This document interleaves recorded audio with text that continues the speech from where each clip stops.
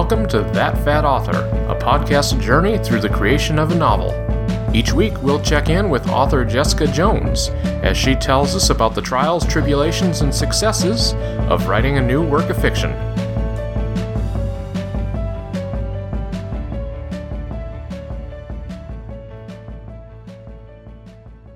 Welcome back to That Fat Author. I'm your host, Corey Munson, and I'm joined as I am most weeks by Jessica Jones. Hello.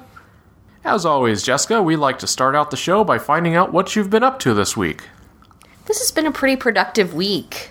First things first, I started kind of working on my blog again. I kind of stopped. I haven't written for quite a while, and it was very geared towards becoming Dylan.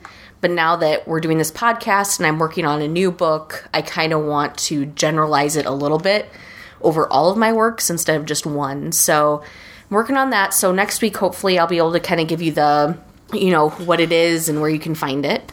And then I also worked on my time travel book. So that was super exciting. We actually got to the point now where they traveled back in time.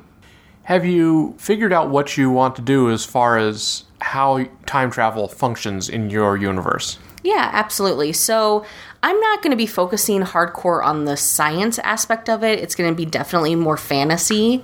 So what I kind of did is I had to decide how would they go back in time. So it means this is my first draft. There's not a ton of explanation or description, but what we have is just this overall feeling that they have to let themselves go. Well, I guess how I can describe it is they all have to be connected somehow, and through the twins and through the twins' energy, they're able to go back in time. So it's more of a mystical force than a scientific one. Yeah, I think so. The twins both have these rings that help them to go back in time. And so we don't know yet how or why or what's the meaning behind it, but somehow it lets them go back. And so they're able to take these people back in time to the night of the prom. That's as far as I basically got, is they've now gone back. So we also like to check in and find out what you've learned about yourself this week. That I have horrible patience.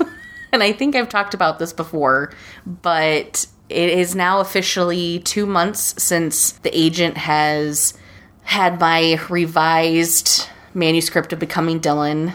I think I'm going to wait probably another month at least, and then probably get a hold of her and just check in and say, hey, are you going to, accept me as an author or deny it? Because if she doesn't want to take me on, there's a few upcoming Twitter pitch contests that I would really love to put Becoming Dylan into. Obviously, I'd rather have an agent, but if that's not going to work, I want to open up my manuscript for more options.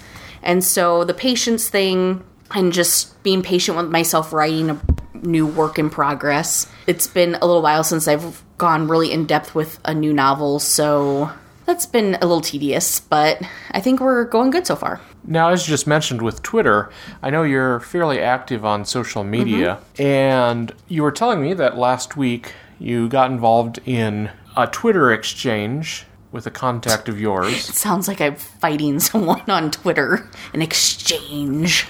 Okay, so what it was is just this Q&A. Basically, she picked 6 or 7 people off of Twitter that she's friends with and asked them to answer 10 questions. It's just something fun, something that people on Twitter do, but you have to answer the questions on your blog. So that's another kind of reason why I'm trying to update my blog. This kind of gave me a good excuse.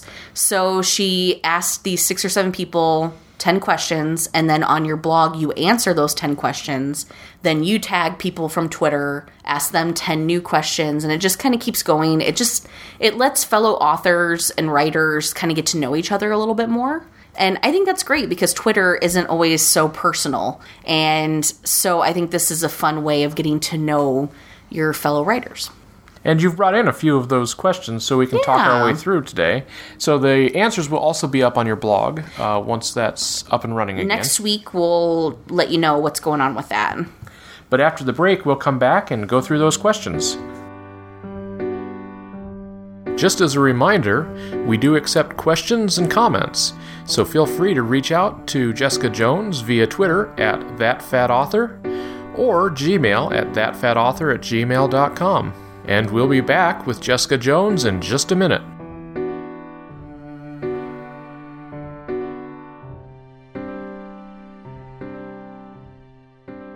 All right, first question from your Twitter exchange. Who would you choose to have narrate your life? That's a really fun question because there's so many good options. I mean, if I wanted to go the male route, I mean, your top picks are usually Morgan Freeman or James Earl Jones. But another one I kind of thought of was, and this is kind of obscure, probably a lot of people out there won't know, but Charles Osgood from CBS Sunday Morning. Have you ever heard of him? Oh, sure. Yeah. So he just has a soothing voice, and my life is so kind of chaotic and anxiety-filled that I think a soothing voice would be nice. Which then, when I started thinking about soothing voices, I thought British people have these very soothing voices. So I thought something like Emma Thompson. She's done some voiceover stuff. I think she's great. But if you want to do something a little bit more fun, Adele. She's kind of spunky, and her laugh is awesome, and she'd probably make you laugh constantly. So I can't choose one. There's so many good people. Sounds like there's a lot of good options on that list. There are, and I have so many more, but those were kind of the ones that came to mind. What movie did you actually think was better than the original book? That's hard because if you're a big book snob, a big book person, it's rare that a movie is better than a book. And so I don't know if there's any movie I would say is better than the book, but I would say a movie that definitely rivals the book and definitely did an amazing job, being a shorter version of the book was Gone Girl.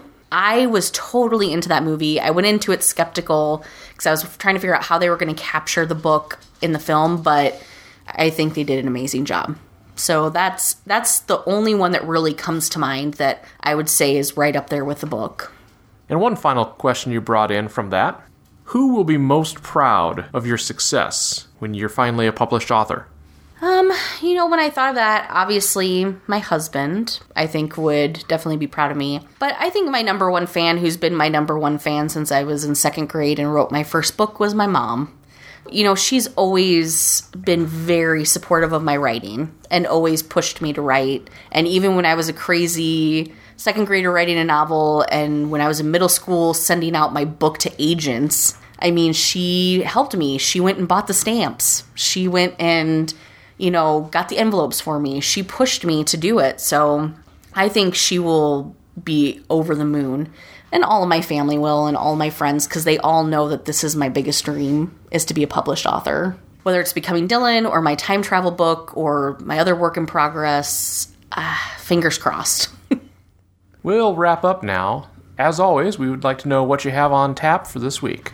This week is honestly just working on my time travel book. Again, I'm reading a book for one of my critique partners, so I'm really excited to get through that and give her some feedback. But for my writing, honestly, it's just time travel. We're back in time now, folks, so it'll be fun to see kind of what happens on prom night. If you happen to run into Marty McFly, be sure to say hi to him for me. I will. You can connect with Jessica Jones at any time via Twitter at ThatFatAuthor or over email by emailing thatfatauthor@gmail.com. We'll be back next week with more from That Fat Author. Thank you for joining us. Bye.